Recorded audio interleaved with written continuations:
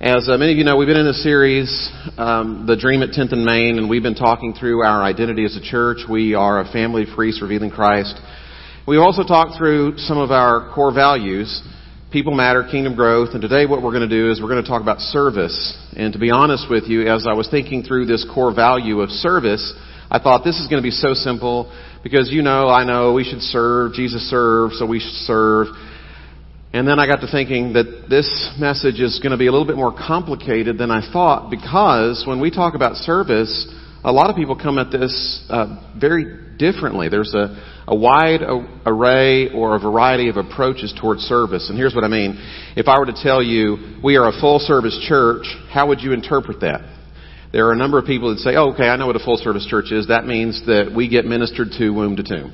That means I come and I get served from preschoolers through homebound and everywhere in between, and we just get served fully. For others, full service would be when we serve, when we do something, we do it with our whole heart. For others, it would be a full service church. It's the kind of church where I better get there early or I'm not going to get a seat because the service is full. For others, a full service church would be I want to be at a place where all of my gifts and talents, my shape can be used for maximal effectiveness. And so when we talk about service and full service, a lot of us are coming at this in different ways. And so here's what we're going to do this morning. We're going to try to build some consensus concerning what we mean by this core value of service by looking at service specifically through the lens of Jesus Christ, specifically through the lens of Jesus Christ crucified, through the cross. We want a cruciformed view of service, a Christ-shaped, cross-shaped view of service.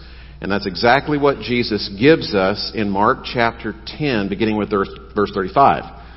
Now, I know typically we will stand out of respect for God who's speaking to us through His Word, and we're going to do that in just a moment when we get to the mountain peak portion of that passage. But for now, I just want to read through some of these verses because I'm going to be explaining along the way, and I don't want you standing up for 7 minutes because I know some people that's distracting.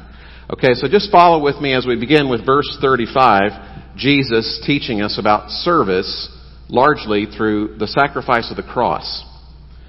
Then James and John, the sons of Zebedee, came to him. Teacher, they said, we want you to do for us whatever we ask.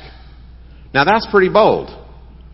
They don't even tell him what they want yet. They just say, we want you to do for us whatever you ask. Whatever we ask of you. And that's sometimes people will treat religious leaders in that way. And when they do, the temptation is just to go, repent or burn. But Jesus doesn't do that. He's the Lord, but He meets them in their fleshly desires.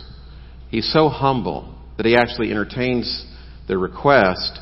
And here's His mild response. What do you want me to do for you? He asked. And then they reply, let one of us sit at your right and the other at your left in your glory. Give us positions of prominence. We want to be on the top of the food chain when you come into power. Now, I want you to recognize absolutely how impetuous this request is, because Jesus Christ has already established Peter as the leader of the apostolic band outside of himself. In fact, to some degree, Peter has already been functioning in this capacity even before Jesus' departure. And so, Jesus has things set up. So when John, along with James, comes to Jesus and they make this request, they're basically telling Jesus, we don't think you know what you're doing. And we think that you need to have somebody else in charge. And so humbly, we nominate ourselves. And it's got to be kind of put offish because they're nominating themselves for all of the wrong reasons. I mean, for starters, John thinks that maybe he should be advantaged because he's related to Jesus. I mean, he is a cousin of Jesus. His mom, Salome, is Jesus' aunt. And bloodlines, maybe they count for something. And after all, John, along with James, have been privileged to certain information or certain events that other disciples have not seen. John, along with James, they've seen Jesus transfigured. They're one of the less than a handful of people who saw Jesus raise Jairus' daughter from the dead. They've got an inside track. On top of that, they're a cut above all the rest of the disciples because, after all, their dad has money. He's got a business. They're the sons of Zebedee, and he has this fishing business. At least it's big enough to have a few boats and some employees. And probably one of the employees to the family was Peter. And so here are the sons of the boss, and now they're having to be underneath Peter, who is an employee of the family. This is not really going to work. And so they let Jesus know, you need to rethink this. And it's not just that John, along with James, makes this request. Mom gets involved. Because if you look over in Matthew chapter 20, to be specific, it's the mom who comes and makes the request. So the whole family's in on this. Salome comes to Jesus, and she's basically jockeying for position for her sons. And mothers have been doing this for their sons for centuries, for millennia. But that's probably not the kind of action that's going to endear the other disciples to James and John. Right? I mean, how many of y'all, you had kids that were like in Little League softball or Little League baseball or, select basketball or something like that, and the mom goes to the coach and says, Coach, I think you really need to play my kids more. How do the rest of the kids feel about this? They become indignant. And that's exactly what Mark chapter 10, verse 41 tells us. The disciples became indignant. They became incensed. They became annoyed to no end. And so Jesus has to call all of the disciples together and teach them a lesson about servanthood. And when Jesus teaches them a lesson about servanthood, He lets them know that He Himself is the standard. Which, before we read the next few verses, I just want you to understand this. Jesus is the standard. And He's not just the standard because He's the example. He's the example because this is the way in which He has served you and me. It's not, here's an example over here. No, this is personal. It's more personal than Jesus setting the example. He set the example because this is the way He served the disciples, and this is the way He serves you and me. So anytime any of us ever start going down a track where we're thinking, I serve better than these other people, and we start doing this, I think I deserve a higher place, or I think I deserve more recognition, or I think I'm just frankly better than these other people. You know what's happening in that moment? In that moment, you're not thinking about Jesus. Jesus says, you keep your eyes on me. I'm the example. I'm the one who sets the tone. And if at any point we start setting ourselves above other people or think that we ought to be above other people because our service or position is superior to theirs, we're doing exactly the same thing that John and James were doing. They weren't getting Jesus. That always happens. And it's strange. It happens around churches because churches attract religious people. It's just that when religious people come to the church, we hope that they'll become Christians and not just religious people. So, now, let's stand out of respect for God who's speaking to us through His Word. This is Mark chapter 10, verses 42 through 45. Jesus called them together and said, you know that those who are regarded as rulers of the Gentiles lord it over them, and their high officials exercise authority over them. Not so with you.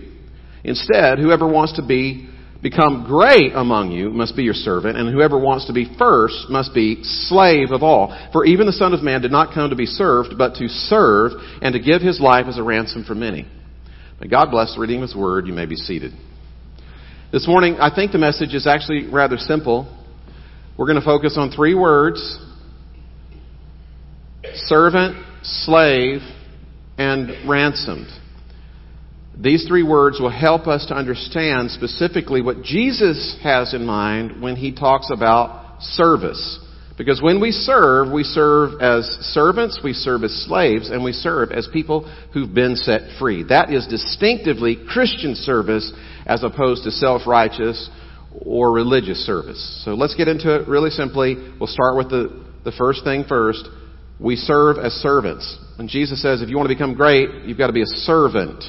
The word that He uses is diakonos, and it's just that word that means people who do the menial tasks. It's the people who would stoop low and wash the feet, which is what Jesus did a little bit later on for the disciples.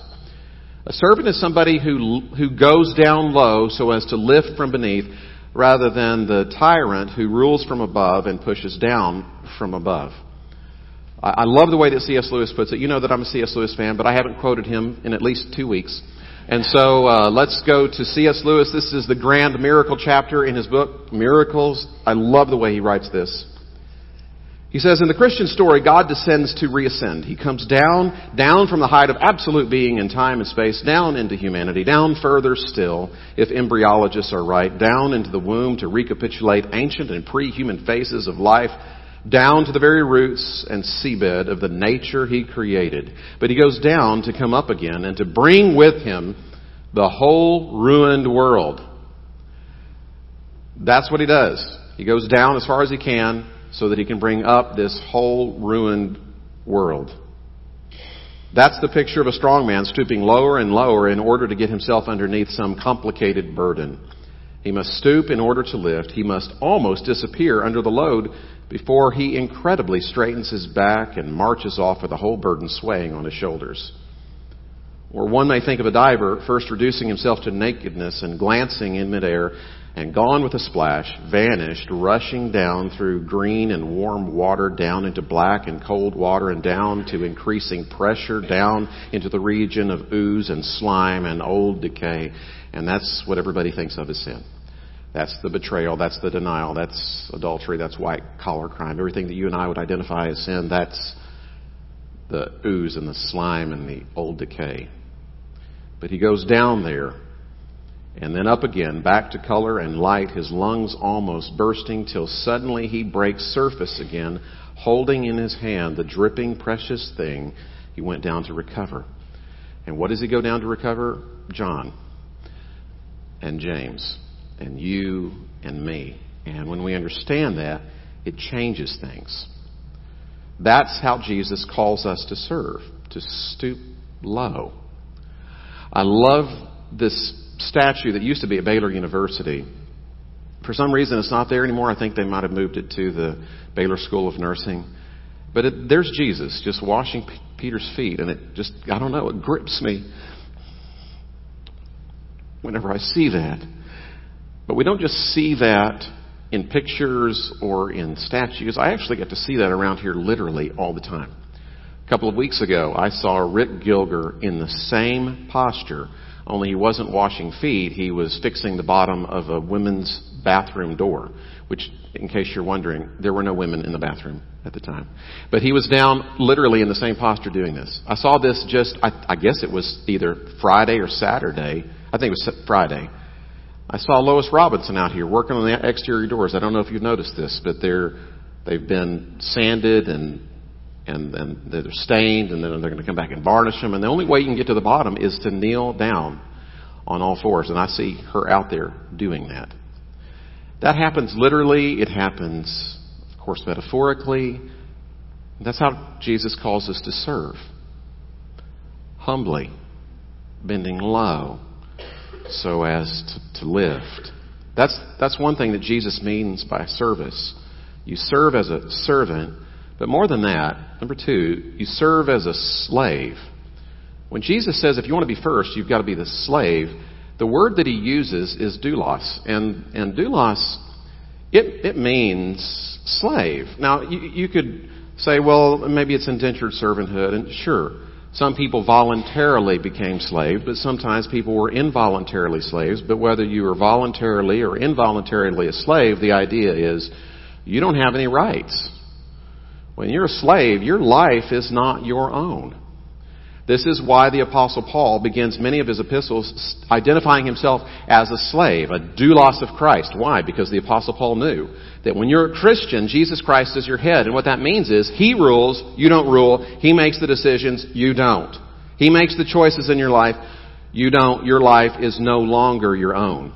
And so the identity of a slave and their attitude toward service is a lot different than somebody who's not a slave. For example, if Jesus comes to you and He says, I want you to do these 9 things over here, and I want you to do this one thing over here, and then you say, well, I'm just going to do these 9 things over here, and I'm going to forget this one, a lot of people from a worldly standpoint are going to say, that's okay, because I've done 90%. And since I've done 90%, that's an A-. And I know it's not perfect, but nobody's perfect, and that's enough to graduate from any kind of school. and we're just going to call it good. You're good with that if you don't see yourself as a slave. You're good with that when you see that you are the person who is the boss and Jesus is just, a chief advisor. He's there to give you insights for living, but you can take it or leave it. And I don't mean that as a negative thing toward, Chuck Swindoll, because he's the bomb. It's a great radio program. But Jesus isn't here just to advise you. He's not here to say interesting things that you can take or leave. He's your master and He's my master. We're slaves. And so when you're a slave, here's the mentality. Whatever you say goes. You're the boss. If you tell me to do these 9 things over here and this one thing over here, and I do the 9 things and I don't do the one thing, guess what? I get a double F, double minus. That's terrible. Because I'm not seeing myself for who I am. I'm a slave. I'm someone who has given up my rights.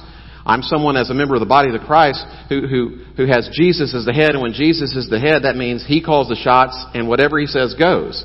So when you are a Christian, here's how you serve. You don't serve with selective obedience. Another word for selective obedience is selective disobedience. I'm just treating Jesus as an advisor. He's not my Lord. He's not my master. You don't get to serve that way.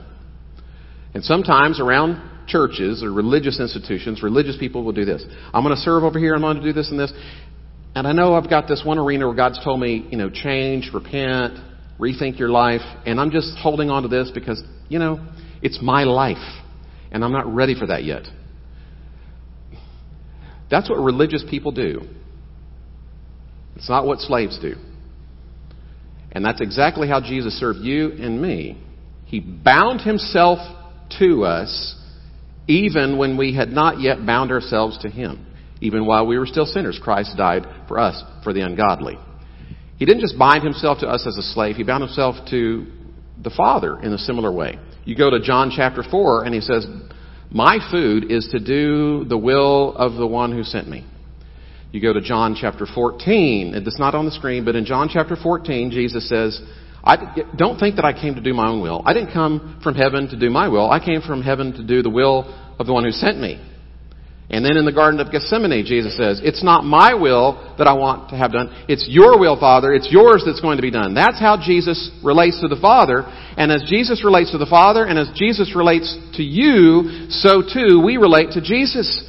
You're the one who calls the shot. It's not my will, but yours that's going to be done. That's the way a slave responds to the master. That's how we serve. Not with selective obedience or selective disobedience, taking Jesus as an advisor. So when we serve, here's what we mean. We serve as servants and we serve as slaves. And you say, well, I don't know that I really like that. Well, here's where it gets a little bit better or worse. I don't know how you want to interpret this. But we serve as servants, we serve as slaves, but we also serve as people who've been set free. And you say, well, what? How's that possible? What do you mean? Where do you get that? It's the very last verse that we read, verse 45. For the Son of Man, even the Son of Man. See, if it's good for Jesus, it's good for you and me. He was like, well, we're better than the master. No, we're not. No one is above their master. Jesus says, for even the Son of Man came not to be served, but to serve, and to give His life as a ransom for many. I don't know that John understood that when Jesus said it. But I think at some point along the way he had to have understood it, and he probably understood it when he was standing at the foot of the cross, because he was the only one of the 12 that was there, along with the women. Maybe that's when he understood, okay, that's the prophecy coming to pass, the suffering servant that's talked about in the book of Psalms. That's what Jesus meant when He said that the Son of Man has come not to be served, but to serve and to give His life as a ransom for many. He did that for me.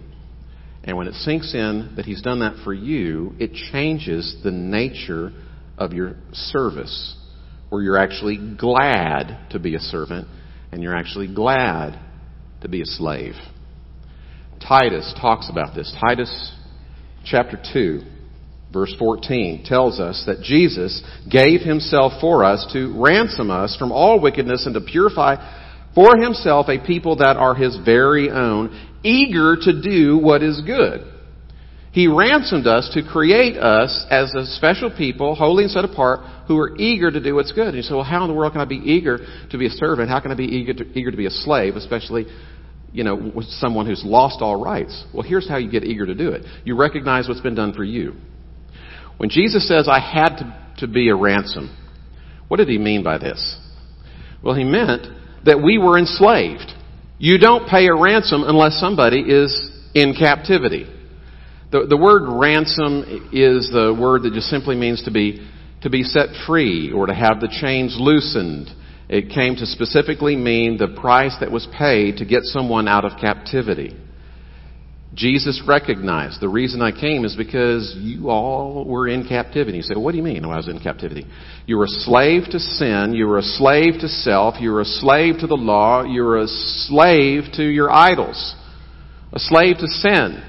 Couldn't help it. It was like in your very nature to want to do what it is that God wouldn't have you to do, because at the heart of sin is a distrust. But when Jesus Christ died on the cross and you recognize that, you recognize I can trust Him because He's held nothing back from me. We were enslaved to self, always wanting to put self first or being concerned about self. But when you see the cross of Jesus Christ and the ransom that was paid for you, you recognize I don't have to worry about putting myself first because He put me first. He loves me more than I love myself, and He knows me even better than I know myself, and so I don't have to be concerned about myself because He's concerned for me in a way that surpasses even my own concern. I don't have to worry about keeping the law so as to get in good with other people as if there's some sort of performance-based acceptance thing, because I don't have to work to get accepted by God. I don't have to work to get accepted by me, because the reality is Jesus Christ has lived the life I should have lived and died the death I should have died so that I would be in all the way in once and for all, and I don't have to perform so as to get in. And you recognize that when He loves you like this, you get set free from all those other idols, and the idols in your life can be really good things that you've made ultimate things, and when they're the ultimate thing, here's what happens. They promise more than they deliver. People turn to idols because they think, by these things I'm going to have meaning and fullness in my life.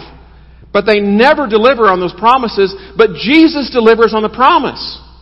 Now, how in the world could I possibly become a servant and become a slave? Because I recognize He's been a servant and He's been a slave to me, and He's captured my heart. And that's why I give myself to Him, because He loved me first. The servanthood and the even being bound to Him for all eternity, that's not a bad thing when you recognize the depth of His love. I'm counseling a couple right now. I don't want to point them out, but it's Mark and Robin over here. And, they're going to get married, and they're excited to get married. In fact, I've probably been a bad counselor because I said, why don't we just do this like now? Why do we have to wait? And it's like, yeah, that's a really good idea. You know why they're kind of excited? Because they found someone that would give themselves to the other wholeheartedly without reservation. When you find the one who loves you the way you've wanted to be loved, you want to give yourself to them in return. The service is not a bad thing. It's not a drudgery. Being bound to one another it's not a bad thing. It's a good thing. Everybody's going to be mastered by something or someone. Either you master yourself, or your sin masters you, or the law masters you, or your idols master you. Something is going to be directing your life. And when you've found the one master who's worthy to be your master, you get set free from everything else. Giving yourself to Him, to the ultimate bridegroom, that's not a bad thing. It's a great thing. It's a wonderful thing. And that's why I say we serve as servants and we serve as slaves, but we also serve as people who've been liberated, who've been set free from everything that does not deserve dominance in our lives. And when you've been set free by Jesus Christ and you're truly free indeed, you're changed into a different kind of servant. You say, well, how in the world could I possibly... How do I know that my heart's been set free? Well, here's how. You serve differently. Your motive is different. Let's get very, very practical on this. I want to direct your attention to something that I read years and years ago. It's actually been around for, I think, over 25 years. It's this book, Celebration of Discipline by Richard Foster. He's a Quaker. He used to be a professor at Fuller Seminary, and I kind of lost track of him. Wrote this really good book. I'd recommend it. It's been read by over 2 million people, apparently. In the book, he talks about the difference between Christ-shaped service and selfish or self-righteous service. He says there's 9 characteristics, 9 differentiations. Okay, let me just go through these real quickly. This is very practical, and I'm not going to over-explain because you'll see this is actually rooted in the passage that we've just been reading. Service shaped by the cross of Jesus Christ, number one, comes from a deep friendship with Jesus who lives in you and you in Him. This is in contrast to the service of mere human effort that comes largely through planning and programming, but very little or maybe even no prayer. Service that is shaped by the cross of Jesus Christ, number two, finds it impossible to distinguish the small service from the large service. And this stands in contrast to the self-righteous service that has to be the big deal, because if it's not the big deal in some respect or another, you're not going to get celebrated, and it has to be sort of about you. Christ-shaped service, number three, also rests centered in holiness, the transforming work of the Holy Spirit. And again, this is contrasted to self-righteous service, which is only going to happen if you're recognized or rewarded in some respect or another. I had mentioned in the first service that, about 5 years ago or thereabouts, we used to do this Servant of the Week award. And I was warned, because you tend to imitate what you celebrate. And we have great servants around here, and we want to celebrate them. But I was told at the time that when we did that, there's going to be a few people that are going to be upset because they're not going to get an award. And I discovered who these 2 or 3 people were. And guess what? I never recognized them. You know why?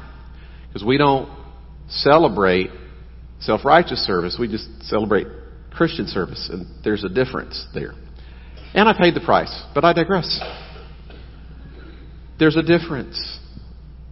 One, you just serve because you've been transformed by the Holy Spirit, who always draws attention to Christ. And when Christ becomes your all in all, you just want to serve. You want to hold His hand. You want to kneel where Jesus is kneeling. And it's a beautiful experience, even if you're down on all four painting the bottom of a door or screwing in a doorstop.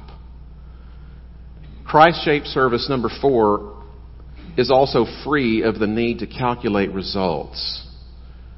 Whereas a different sort of service is concerned about statistics and measurables. Number 5, Christ-shaped service is indiscriminate in its ministry, serving one and all with equal concern, as opposed to the service that is rendered to people on the basis of what they can do for you in return. Jesus said, that's the way pagans relate.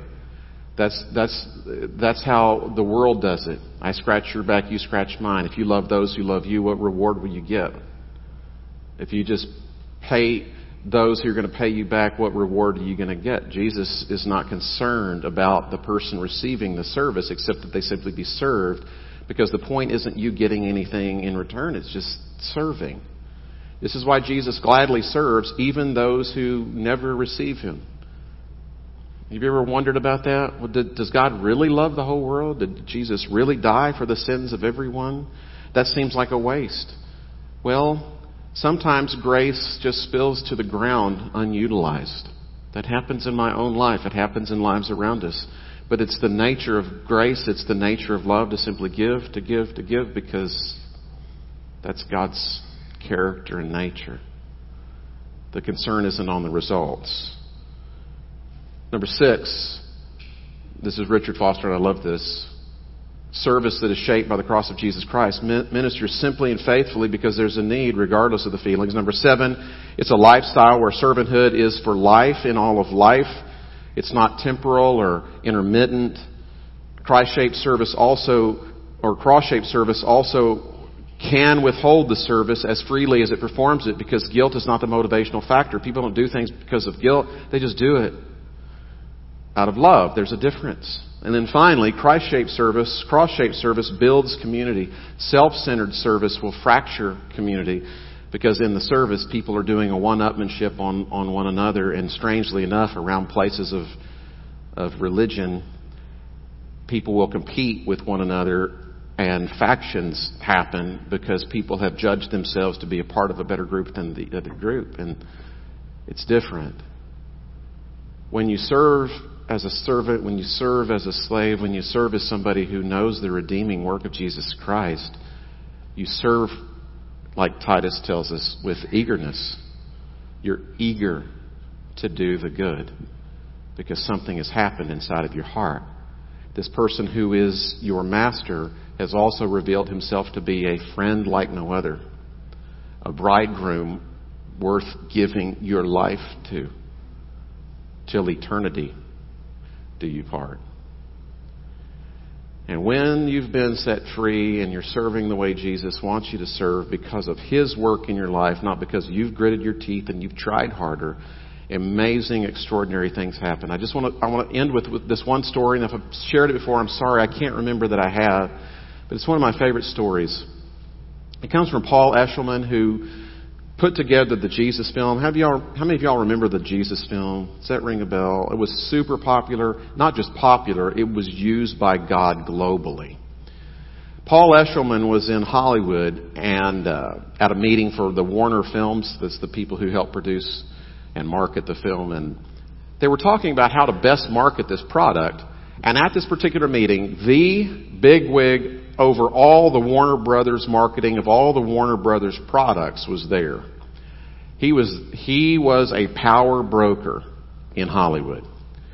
So this man's chairing the meeting, and when the meeting's over, he pulls Paul aside, says, "Paul, would you mind if I talk to you personally?" And Paul says, "Sure, I'd love to visit with you." And this man explains to Paul, he's Jewish, and he tells Paul, "You know that I'm Jewish, right? But I have to tell you something about my life. My wife and I had a baby, and as soon as the baby was born, in short order, the baby became very sick. I was walking down the hall upstairs, and I noticed the door cracked open to our maid's room. I wasn't meaning to stare, but I saw that she was down by her bed on her knees, and I was wondering what was wrong. Later on, I told her, I didn't mean to be nosy, but I noticed you were down on your knees. Are you okay?" And she said, "Oh, yeah, I'm okay. I was praying." He said, "What? You were praying?" She said, "Yeah, I was praying." And he asked her, "Well, what were you praying about?" And she said, "I was praying for your baby. Ever since your baby's been sick, I've been praying for your baby to be restored to health, for your baby to be restored to your family. In fact, ever since I was hired, I've prayed for you and your wife. Every day as you leave, I pray that you have a good day, that all will go well with you. I pray for you and your whole family every day."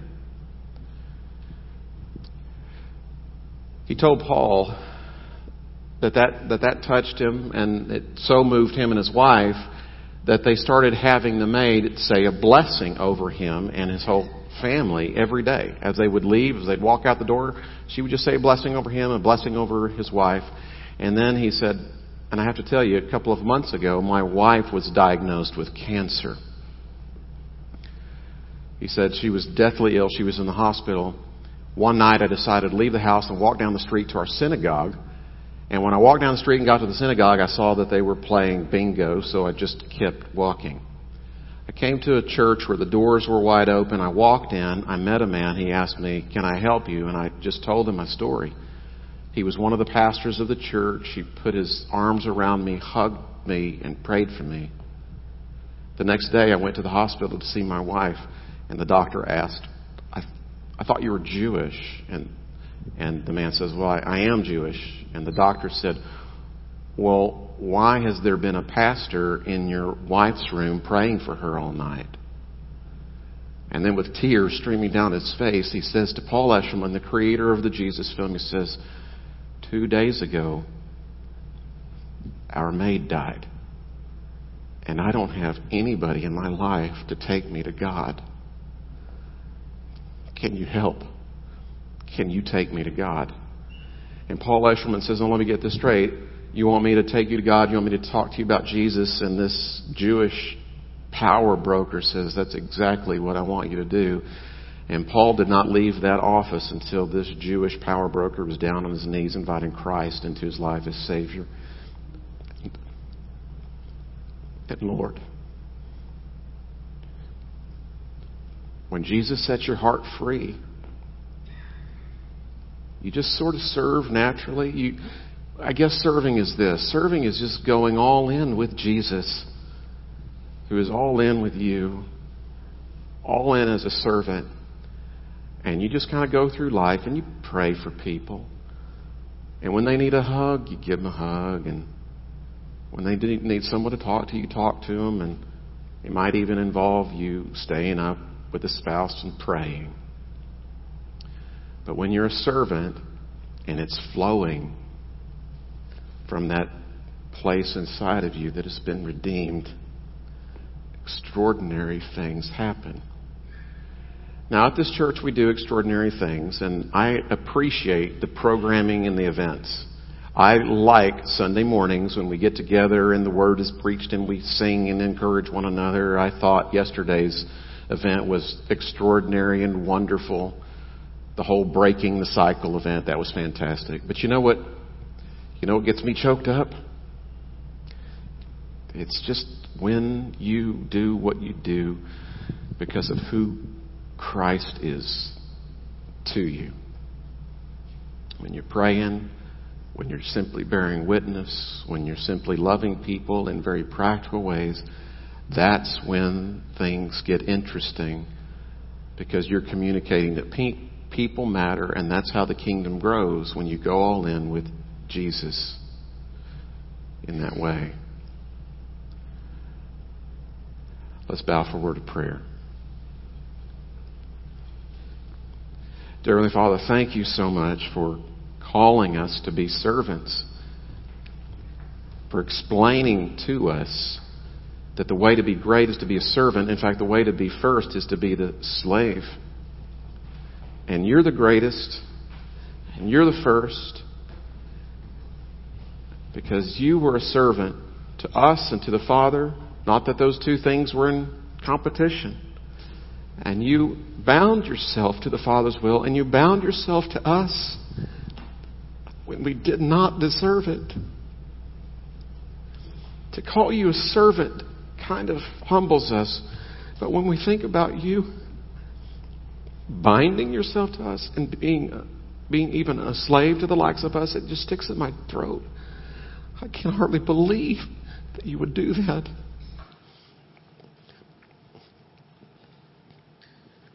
But you did. And I pray, Lord, the fact that you have ransomed us in the way that you have would break us of our selective obedience, that it would break us of our pride, and that in the breaking we would know the liberation that comes when those chains of pride and self-service and performance-based acceptance and all of the idols and all of the sin, when those chains are broken, then we are set free, not to rule from above, but we are set free to serve as you served us. May it be so in our lives. May we grab hold of your redemptive work. May we see your character and your nature displayed in us and through us, that more and more people would come to know you for who you are. Lord, make us servants. May we serve the way you have served us. This is our prayer, and we pray it in the name of Jesus Christ, our Savior, our Lord, our friend, our bridegroom like no other, our servant, our slave.